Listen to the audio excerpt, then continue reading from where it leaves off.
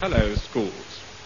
We are privileged indeed to have in our studio the distinguished octogenarian Professor Burlap, B.A., FRCS, an amateur bloodletter, to talk to you about his childhood memoirs prior to his impending American tour and imminent death. Professor Burlap, the title of your talk is Forgotten Folklore. Oh, is it? I'd forgotten. oh dear. Well, hello again, schools. In the Professor's unavoidable absence, I should like to talk to you today about forgotten folklore. I remember the mother of my dear wife, a wise old countrywoman, an unbearable old crone, saying, "If the oak comes out before the ash, we shall have a splash. If the ash comes out before the oak, we shall have a soak." That is an example of wise old folklore. Or, to put it another way, stupid old mother-in-law. And now, if you hear this, in Dorset, this means, If the livelong day the rain do fall, 'tis middling unwise to walk out with nothing on at all. in Scotland, it means, When lightning crackles o'er the locks, don't forget to carry in your sporran and a spare pair of socks. and in the southeast, Electric discharge between the clouds and the ground. one serious word of warning. When you hear the following, make immediately for the middle of a deserted field, lie flat on the ground, and completely cover the ears.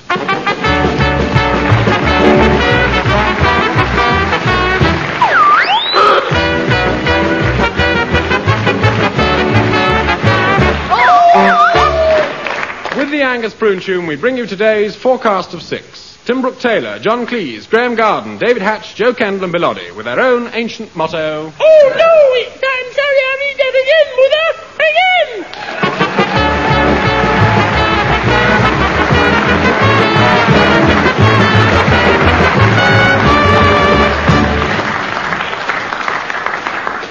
Imagine, if you can, or if you can't think of anything else, we are in a theatre bar during the interval between acts. That was funny, wasn't I it? haven't laughed so much for a long time. I think that's the funniest thing I've ever seen. When that fellow came in the door... And Sergeant Gittings was in the tiger skin. It does you good to have a really good laugh. Look, let me doesn't it? get you a drink. What do you want? Gin and tonic, please. Gin and tonic, please. Then back in a tick. Right. Rupert! Oh, hello. Fancy seeing you here. I haven't seen you for years. Celia, darling, this is Malcolm Kerr. Malcolm, Celia. Hello. Hello. Isn't this a marvellous play? It's terribly funny. Oh, you like it, do you? Yes, I think it's really pretty funny. Funny. Yes, in parts. Bits of it are quite funny, don't you? Yes, I suppose some of it's quite amusing. I mean, I don't think it's that good. No. No. But there were moments when, Like the scene with the porter. marvellous, very funny. That bit with the porter. Wildly overdone. Overdone, yes. Overdone, yes. But really... Quite funny. Exactly, my very words. Overdone, but quite funny. Except for the end. Except for the end, which was a little more... which was a little more... What? Well, I was just saying it was a little more, as compared with the rest, it was more... Surrealist? Surrealist. Oh, no, I wouldn't agree with that. Darling? No, not surrealist. No, I don't think so, no. No. Well, perhaps I'm not expressing myself very well. Paul, I want you to meet Rupert Clark. Clements. And, this lady. Celia. Celia... Thomas. Thomas! Yes. No, there's no reason you should have known Thomas. I didn't tell you. No, of course you didn't, no. You haven't told us your friend's name. Oh, Paul. Paul. It's my brother Paul. Brother-in-law. Paul. Foxley Norris. Hello. How do you do? We were just discussing the play. Marvellous, isn't it? What? We were just agreeing it was quite funny in parts. Bits of it were really quite funny. Bits of it? You said it was the funniest thing you've ever seen. Did he? No, I meant meant with the bit with the porter. Overdone, but... Overdone? Overdone? Over the top. Over the top. Over the top, exactly. Over the top, what does that mean? Sort of overdone. Yes. Yes, it was funny, but over the top. Top. Over the porter bit was over the top, but quite funny. Well, you were laughing at the whole thing. Well, quite a lot in bits. Which other bits did you like? What? Well, the porter bit. Yes, that's been agreed. Well, You practically fell off your seat at that chap in the tiger skin. Did he? Did he laugh at that? no, I didn't.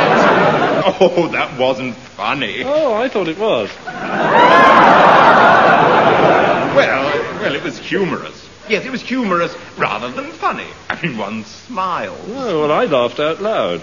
Oh, that bit with the tiger skin. Yes. I did laugh at that bit. Yes, he did laugh. Yes, I did. Very funny. Very, very funny. Well, it wasn't that funny.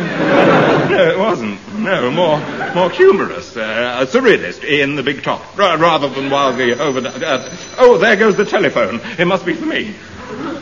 Does your friend go to the theatre often? Often, he's a critic.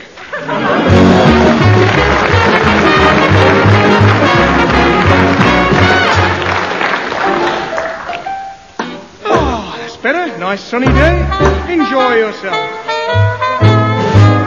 Oh, whenever I feel glum, I collect a bag of crumbs. And on Sunday I go out to take the air.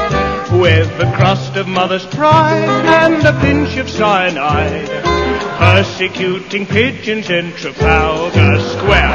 In the early morning hush, with my bottle and my brush, voting Nelson's column with great care. With some stuff that looks like paint, but I promise you it ain't. I'm persecuting pigeons in Trafalgar Square. Oh, I can't agree with crucifying crickets, and I wouldn't wish a wombat any harm. And I'd never flagellate a defenseless alligator, and I'd seldom irritate an armadillo. Oh, but on Sunday after tea, just my grandmama and me, how we love it, and the people all declare. Though she's nearly 91, she still gets a lot of fun from persecuting pigeons in Trafalgar Square. Promenading in St. James, I play lots of little games. Any dark and stormy night, you'll see me there. When I'm digging up the weeds and planting hemlock seeds for persecuting pigeons from Trafalgar Square. Oh, it's naughty, I agree, but I inoculate a peanut with a powder that would paralyze a bear. So a bird that takes the beetle find it absolutely fatal, persecuting pigeons in Trafalgar Square. Oh, I don't approve of mutilating muskrats. It's appalling when impalas are impaled.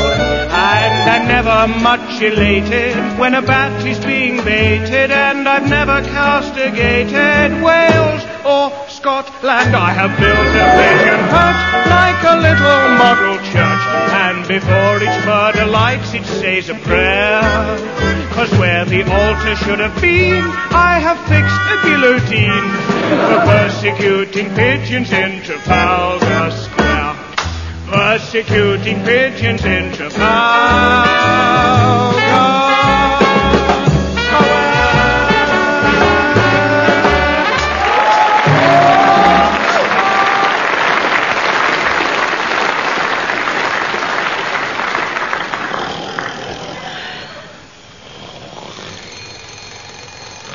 Wake up, darling. I'm going to make you breakfast in bed. I'd rather you used a frying pan. Don't you want it? No. But wouldn't you like a treat? Yes, but can't you think of something else? This is the 5th time you've offered me breakfast in bed this morning, and it's still only 2:30. I only want to please you. You're after something. All right, it's true. I want to buy a dress. What? I can't go out without one. I don't spend money on dresses. Why can't you make your own, like I do? Besides, I like you as you are. John, I can't go on pretending I'm a naturist. It embarrasses people on the bus. I must have some clothes. You must have some clothes. Send the children to the jumble cell. Should get a couple of quid for them. Then more will be paid. How can you joke about the children? Everyone's laughing at them. Well, they've got a very good act. And you never pay the bills. The gas has been cut off, the phone's been cut off, the water's been cut off, and if you don't pay the hospital for your operation, goodness knows what they'll do.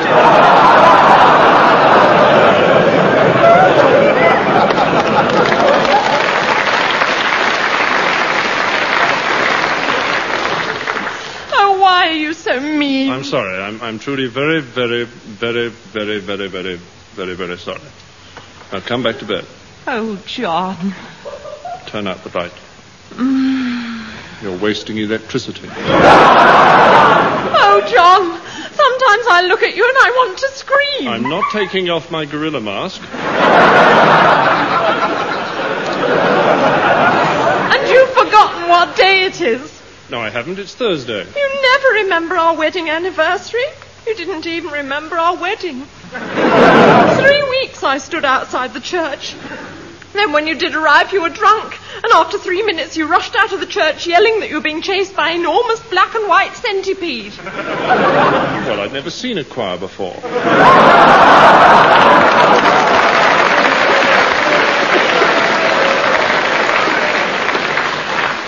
And you might have learned your lines. How can anyone forget I do? Well, the vicar prompted me. Yes, and it was 3 weeks before I could get a divorce from him. What were you doing for 3 weeks? We were trying to make a go of it. Oh, what a muddle. We had to do the whole ceremony over again. I don't know why we bothered. I was perfectly happy with the verger.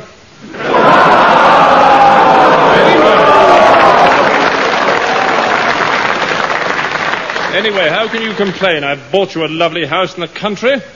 Why don't you go there? But I want you to be there. All right, I'll go there. But, John, that house is made for two. All right, I'll take my secretary. Your secretary. That's another thing. Did she have to stay here last night? We were working very late. I don't believe you. You can ask her. All right, I will. Were you working late last night? Yes, ever so late. She's come between us. I wouldn't mind if she didn't snore. She keeps the milkman awake, and this bed's just not big enough for the 5 of us. The 5 of us? Mr. Porter, the butcher. He sleeps at the bottom end. Oh, I thought it was a hot water bottle. Oh, dear. What? I filled him up with boiling water there.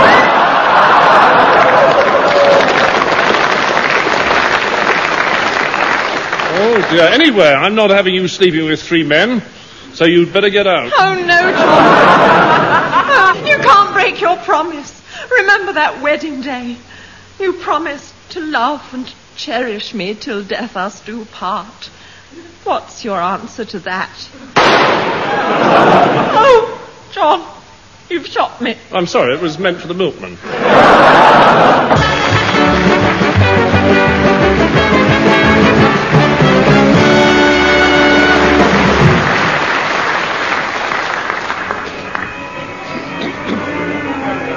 We are now in the Royal Opera House, Covent Garden, to hear the little-known operatic work El Budgerigar by Johann Sebastian Oyster Prejudice. The libretto is based on an old traditional Latvian folk joke and concerns the story of an old woman who has 2 budgerigars, one green and one red.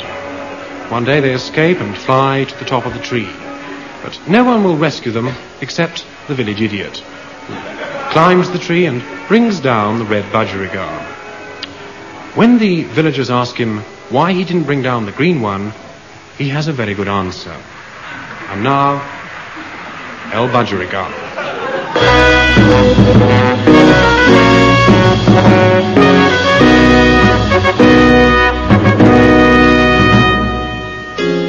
What a glorious day! sun is shining. The sun is shining upon our little village.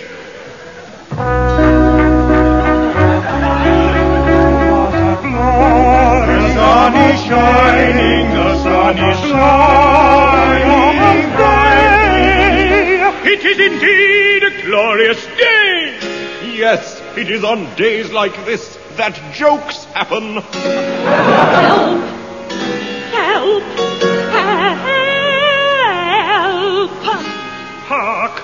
Did you hear that?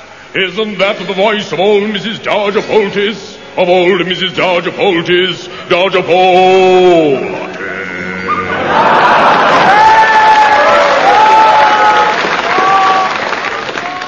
No! It is Mrs. Smith! And isn't she the old lady with two budgericars? One green and one red one? Yes, one green and one red one! Help! My two budgerigars have escaped. No! They have flown to the top of a high tree.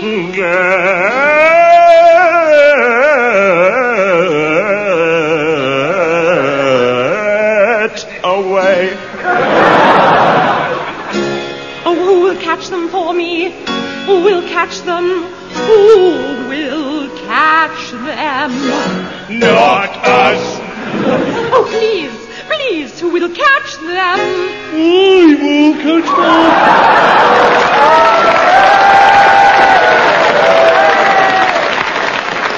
Who are you? I am Tom. Oh, Willie Jenny. What's this? But see, he has only brought down the red one. Why? Tell us why did you not bring down the green budgie? Oh, why did you not bring down the green budgie? Tell us why. Tell us why you did not bring down the green budgie. I did not bring it down because... Yes? Because... Yes? Because... Tell us why you did not bring down the green budgie. Because... Yes? Because... Tell us why. Because... It isn't ripe yet.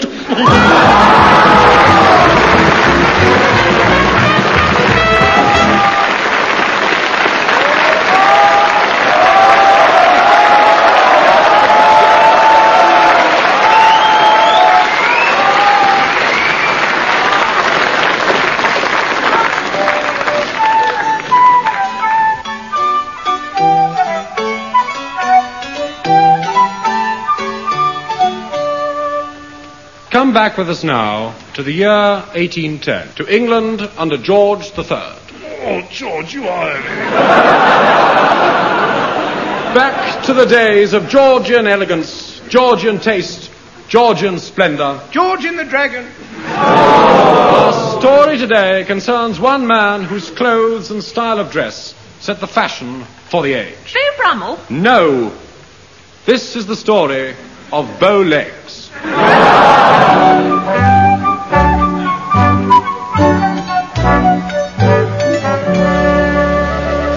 The scene is Windsor Barracks. There is a great military parade, and the commander of the regiment, Brigadier Clutch Featheringhoor, sits on a magnificent Arab charger, while beside him the Prince of Wales sits on a fine Spanish chestnut.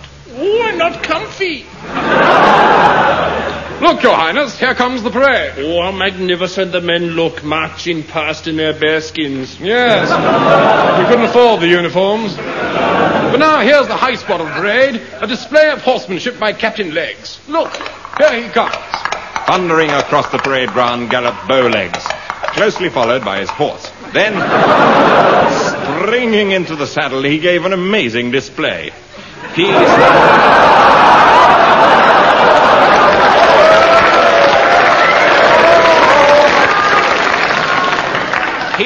stood on the saddle, bounced onto the ground and back onto the horse, rode backwards, sideways, upside down. Help!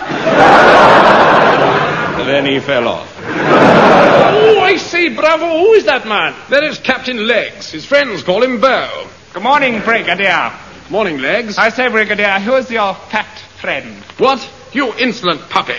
This is His Highness the Prince of Wales. Really, he looks just like an ordinary whale to me. Oh, you cheeky cat. You have gone too far, sir. You'll pay for this, you impudent dog. Take that. Brigadier, what are you doing? I'm stuffing £5 notes into your ears. You mean? Yes. You're cashiered.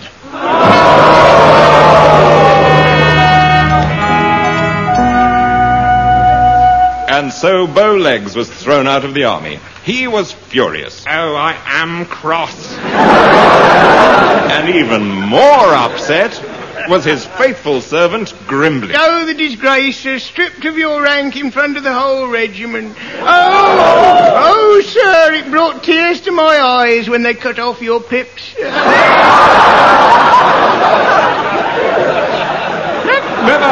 Never mind, Grimbling. I may no longer be an officer, but I'm still a gentleman. Thank heaven for small mercy. What will you do, sir? Fear not, Grimbling. I shall get even with them. I shall take society by storm. I shall become the most sought-after man in town. Yes, in my exquisitely cut coat, my fine white cravat, and my skin-tight breeches. I'll show them all. Well, nearly all. Next morning, Bo hurried off to the tailor to buy his new clothes. Good morning. This is Cain and Levi's Bespoke Tailoring Emporium, haberdashers to the nobility, is it not? That's right, yes, and I'm Cohen. When you get back, I'd like to buy some clothes. Made to measure or off the peg? Made to measure. All right, I'll go and get them off the peg. But wait, what sizes have you got for my chest, waist, and hips? Well, there's small, medium, and large. Yes, that should fit. Better still, how about a plum-coloured velvet frock coat with open-toed satin lapels, 15 denier Harris tweed cuffs in lavender organdy, thigh boots of saffron leather in French pleats finished with tangerine tassels, and a waistcoat of watered hessian in burnt vermilion with just the faintest hint of peach about the pockets. I can do you a nice brown suit. That's the kind of...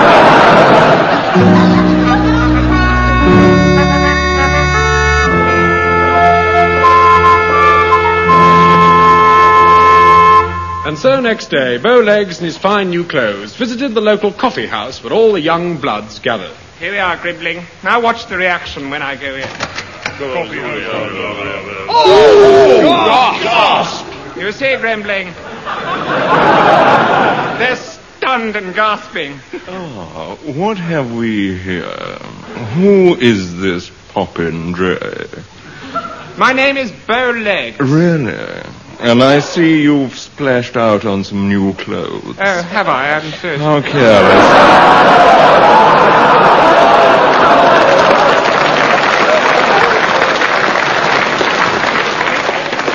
Now, be a good chap and run along.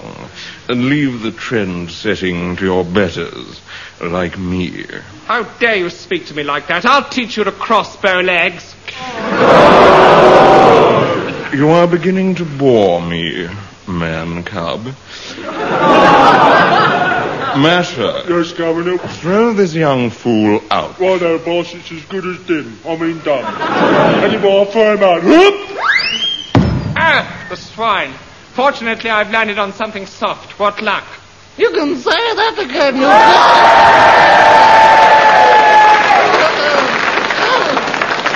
Yes, it was none other than Lady Constance de Coverlet, and once again, when things were in a mess, fate stepped in. Oh, bother. And now, dear boy, I'm having a little party tonight.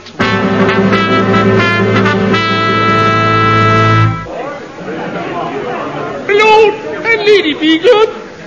Prince Ivan to be happy. Generally speaking. His son, frankly speaking. His daughter, normally speaking. And their dog, Spot. Alpha and Dame Nation. Miss Primula Wittering. Miss Primula Wittering. Primula Wittering stood in the doorway, a beautiful creature with long blonde hair that fell in ringlets down her neck. Beau could hardly take his eyes off the ravishing figure standing before him in a daringly low-cut dress. I am a debutante, Mr. Legs. I'm coming out this season. So I see. Soon he was chatting to her in a corner until Lady Constance signalled to him with her fan. Oh, dear boy, I should like to sit down. Oh, Mr. Legs, would you fetch a chair for her? Will one chair be enough? Oh, I doubt it. Grimbling, Yes, sir. let's have 3 chairs for Lady Constance. Certainly, sir. Hip, hip. No need to get personal.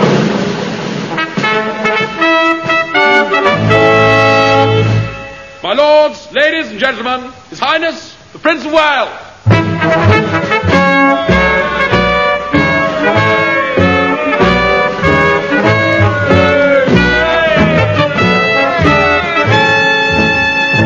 What all subjects, boys? What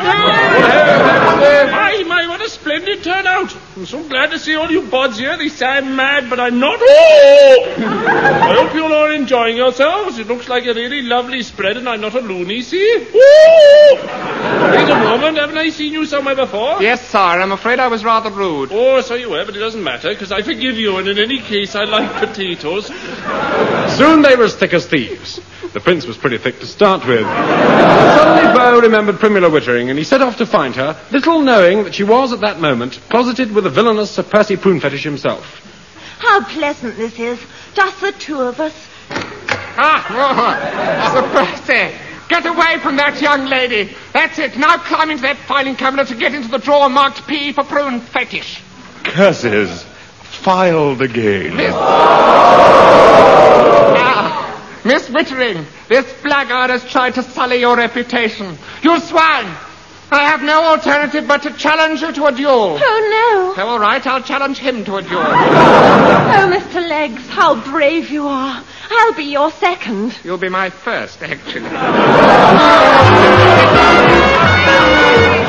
was a desperate battle. To and fro they fought, grappling and punching, until at last one of them lay vanquished on the ground. Oh, and absolutely vanquished. Oh, woe is me. Oh, I can never show my face in public again. Oh, the humiliation. Oh. From that moment on, Bowlegs forsook high society and spent his time on drinking, gambling, and women. He was no fool. But soon his money was all gone, and he was forced to live in an attic in a dirty old bare house. Who's been sleeping in my bed? That was the dirty old bear. Then one day, as Beau lay starving and ill, he had an unexpected visitor. Come in. Hello, do I intrude? Oh, Your Highness. Yes, 'tis I. Have you heard the news? They've made me Prince Regent. Oh, Beau, we used to be such friends, but that's all over now, thank goodness. Yes, it's all over now. I've had some good times, but they're all past now. All gone. But if I had my time over again, I'd do it all the same. Maybe I'd learn from some of my mistakes, who knows? But it's too late now. Too late. And stop playing the saxophone when I'm talking to you.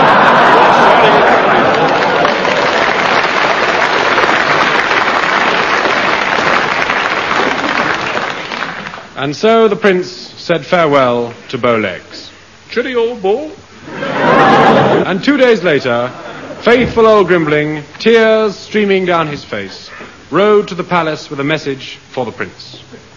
And when the court heard the news, they stood in silence and wept.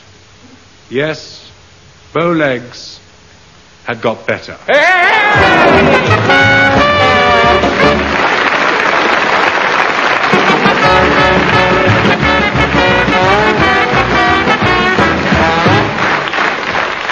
You have been listening to I'm Sorry I'll Read It Again, the show of which so many people have said, I wonder what's on television. The voices were those of Tim Brooke Taylor, John Cleese, Graham Garden, David Hatch, Joe Kendall, Bilotti, though not necessarily in that order. The scripts were written by Graham Chapman, John Cleese, Graham Garden, Joe Kendall, Bilotti. The songs by Bilotti, and all the operas were by Graham Garden. The music was by Leon Cohen, who did all his own arrangements. Well, no one else would. The whole show was hatched by me, David, while all Peter could do was titherage.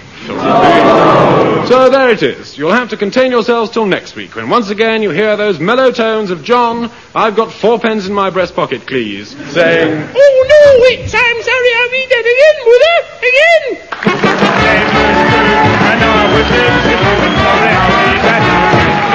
My name is Angus, and I'm sorry I'll be that. I sit in my bath